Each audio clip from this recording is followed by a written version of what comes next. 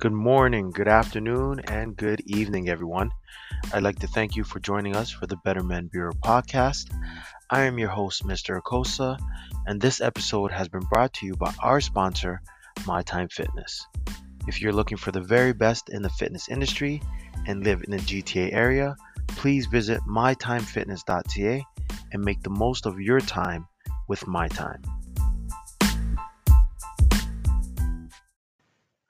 Now, every day that you are alive, you are investing.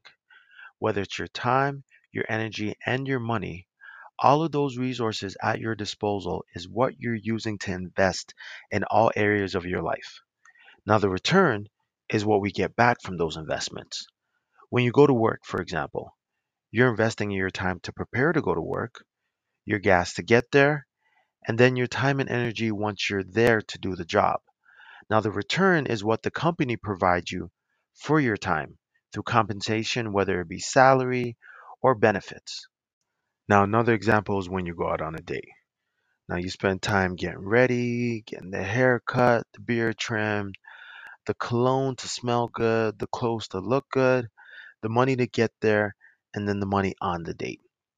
Now, the return for all those investments is the hope that you have some kind of chemistry with the individual you're on the date with and the possibility of developing a meaningful relationship with somebody that you hopefully find interesting. Now, these are simple examples from our diverse and sometimes complex lives.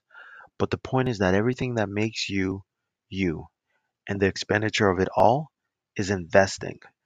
Now, the reason I want us to start using the metric of what is the ROI is that not everything in our lives is worth the investment of our time and resources. As men, we need to get serious about how we spend our days, as our time is limited. We need to question the places, the people, and the things that we are investing in and start asking the tough question. And really, the real reason that we're all here right now is this making me a better man? Now, the most difficult time that we have using this equation is when it's a matter of the heart. And not because we don't use the equation, it's that we don't use it early enough in the relationship to really assess whether or not we're getting a great return on our investment and engaging in this relationship. The same goes for that job or career. You've dedicated half your life to it, and now you look back and realize that it's not worth all the hard work that you invested in it over the years. Now it's difficult to make the change because all of the responsibilities have piled up since you started the job and you feel stuck.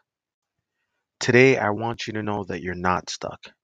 At any point in time, you can use this equation to make the necessary changes in your life that are going to make you and all those around you that you love and care about better. The only question you have to ask yourself is, do you have the courage to do so? I want to thank everyone for joining us today. I hope you enjoy the episode and join us for the next one. And in the meantime, I hope that every day you become better and better as men.